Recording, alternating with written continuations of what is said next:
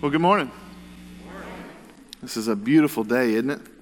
We got to figure out how to do this outside sometime. I don't know. This is just gorgeous out there, man. What a good morning. Thank you for being with us. Kind of rainy last Sunday, and just a beautiful day today. So we're so glad that you're with us today. I know this is for those of you. We still have a few people who are kind of wandering in, new to us. It's a little bit of a strange season in our small groups, but listen, it's okay. We've got 3 more weeks in these small groups, and have they gone okay? Are you enjoying your small groups? Love connecting with each other, and that's a wonderful thing to make more of engagement with each other, because we are the church, right? And it's not just coming to an event, it's not just being in a building, it's about knowing and loving and serving and caring for each other, and that's what we're doing in these groups, learning to be the church. So we're so glad that you're with us today at South City. So I want to just kind of, we're in this book, Family of Families. We're talking through that as collectively as a bunch of different groups meeting together. But I want to kind of just bring us up to speed if I can for a minute, okay? Where are we at right now? Like if I give a quick little recap of what we've talked about, some things I want you to remember. Number one, the church is God's idea. This is not just like some sort of traditional thing where we go, hey, as Christians, why don't we get together? We'll have donuts and we'll talk about God and read the Bible. And this is not just something we've done traditionally. This is God's idea, right? This was his plan. Even Jesus said in Matthew 16, this is my church, right? He said, I'll build my church, and the gates of hell will what? Not prevail against it. Listen, we can't stop it. You can't stop it. The world can't stop it. The gospel of Jesus and his church will advance. That's a good thing. That's a good thing. So this is his church. We've learned in Scripture that the Bible says that Jesus is the cornerstone of the church, right? That he is the head of the church. He's the chief shepherd of the church. This is his church and his idea. So we got to keep that in mind. Not a building, it's a people.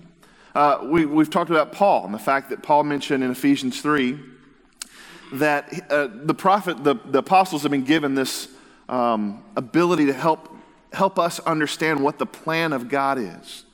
So if the church is God's idea, he has a plan. He has a distinct, specific thing that he wants to happen in the church. And Dee, you did a great job last week kind of helping us think through that and talk through that. So thank you for sharing with us last week.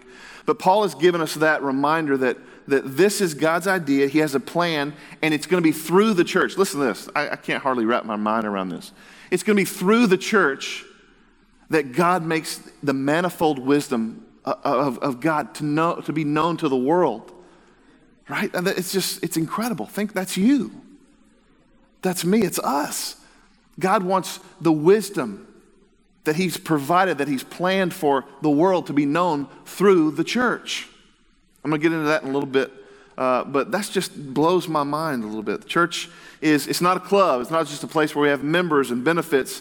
We're a family. We need to act and live as a family. So the beautiful design here is if we have individual families, if each of our family units at home, all right, your husband, your wife, kids, if we have strong families and we come into this place together and we do what we're going to be talking about next week, which is how do we love one another as the family of God?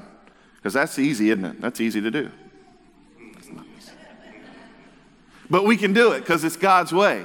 And it's God's plan. And we're going to talk a little bit more about that next week. But if we have strong families that are a part of this church, then together we are going to be a strong family of families. Does that make sense? Sometimes you read the title of the book and you go, I don't know what that means. That's family of families of families of, we're a large family that's made up of a bunch of individual families. And today you kind of got into the specifics of God's plan for your family. Your individual families. What is that supposed to mean? But I don't know if you've noticed this, but strong families are rare today. Strong families are rare, and we don't see a whole lot of families that are living according to God's design and plan for the family. And I think because of that, we're starting to see the breakdown of the family and a lot of things that are happening in our society, in our communities they're not good. They're not good things, and it's because we're not following the plan of God. I was looking at some metrics this week from the Pew Report, and it said in 1960, how many of you actually even remember 1960? Okay, well, all right. Anyway, 9% of children in 1960, 9 lived with an unmarried parent. 9%. Fast forward 20 years, and it's over doubled. 1980, 19% of children lived with an unmarried parent. So here's the trend, right? This is the way it's going. Fast forward another 20 or 30 years, and we come up to today, and 34% of children live with an unmarried parent. The family is breaking down, and we see this trend continuing, doubling every 20 years. It's not good. It's not good. Read in that report that the biggest factor behind violent crime, poverty, homelessness, mental issues in children, it's all the breakdown of the family. Like if we could figure out how to have godly families following the design and plan of God, we could change the world. The church will change, right? Our homes will change. The communities will change. The city will change. Many of you are sitting here going, okay, well, my family's right here next to me. I'm in church. What's it got to do with us?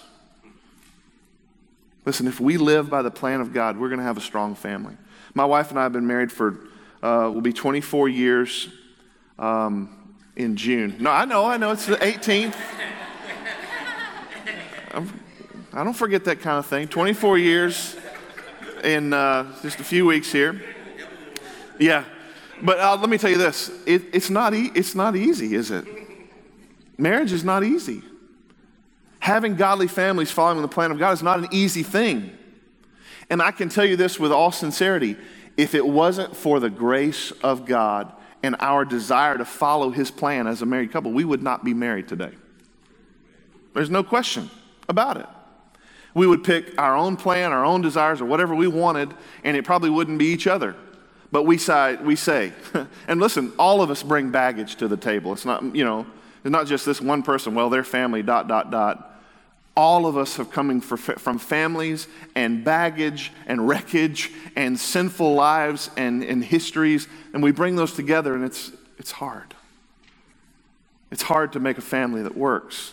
And the only reason that God has given us the gift of our marriage that we have today, and it's still a struggle, it's still hard, is that we've made a decision we're going to follow God's plan for the family. So, when I think about this, the fact that we have the solution. Church, we have what it takes to change the city, to change this community. Yesterday was an amazing day, by the way. And it's such a great thing for us to build relationships and build trust, relational equity with the people in our community, that we are going to do what we say we're going to do. We're going to be a church that loves all people. And we're going to be here it was a health fair. We just said, hey, you need spiritual health too, so we're going to be there, and we're going to try and make friends and relationships, and we're going to try to serve as best we can. But to see people coming in here for health and for a desire for change, and I couldn't help but in my heart think, we have the solution. We have the solution to these broken ills and broken issues of our society and our city. It's Jesus, and it's His plan for the family. We talk about it too little. And because of that, we see things continuing to break down. And the church is just as broken, right? The divorce rate in the church is just as high, if not higher, in the church than it is outside of the church. God, forgive us and help us. This is what it's going to look like in what you talked about this morning. We have to each individually submit to Christ. When we submit to God, everybody, when we submit to Him, we say, Lord, this is your plan, your story, you are Lord. We submit to you. This is your plan, and we're going to try and live it, right? But listen, even as I say the word submit, even as that word comes out of my mouth, it's almost hard to form in my mouth. You know why? Because we've made it such a difficult word to say. But I want you to know it's not new. That's not a new problem. From the beginning of time, from the Garden of Eden, God said, hey, Adam and Eve, you got all this here. You got all this. All I'm asking you to do is submit to me in this one thing. Here's this tree. Just don't eat of that tree. Just submit. And we couldn't do that. And to this day, we struggle with submission. But listen, everybody submits to somebody. It's God's design. Don't be afraid of submission. Because through the difficulty, and now listen, I know there's abuse of submission. There's abuse of submission in marriages. There's abuse of submission in our law enforcement. There's abuse of submission in the church. There's abuse of submission everywhere because there's broken and fallen people everywhere. But God's design is for us to be submitted to each other. Ephesians 5:21 says, submit one to another as the church. We'll talk about that more next week. But then it gets into this next section, and you talked about it this morning. We're not going to read it this morning because you've already done that. But just let me remind you this. Ephesians 5:25, wives, submit to your husbands. Respect your husband. Submit and respect, okay? That's going to be your role, your specific job description. Submit and respect. Husbands, love your wives as Christ loved the church and gave himself for her. You notice how Paul's description of what the men are supposed to do is a little longer than the women's? It's because he knows men need a little bit more instruction sometimes, I think, you know? Men, we are to give our lives as Christ gave his life for the church. And what did he do? He laid his life down. He said, my life is not as important as what I want your life to be. You're more important than me. I give you everything. And if husbands would begin to love their wives in that way, then wives would have no problem in submitting and respecting to their husbands. I believe that with all my heart. Children, obey your parents and honor your father and your mother. Obey and honor. Listen, some of us are still children. My parents are here today.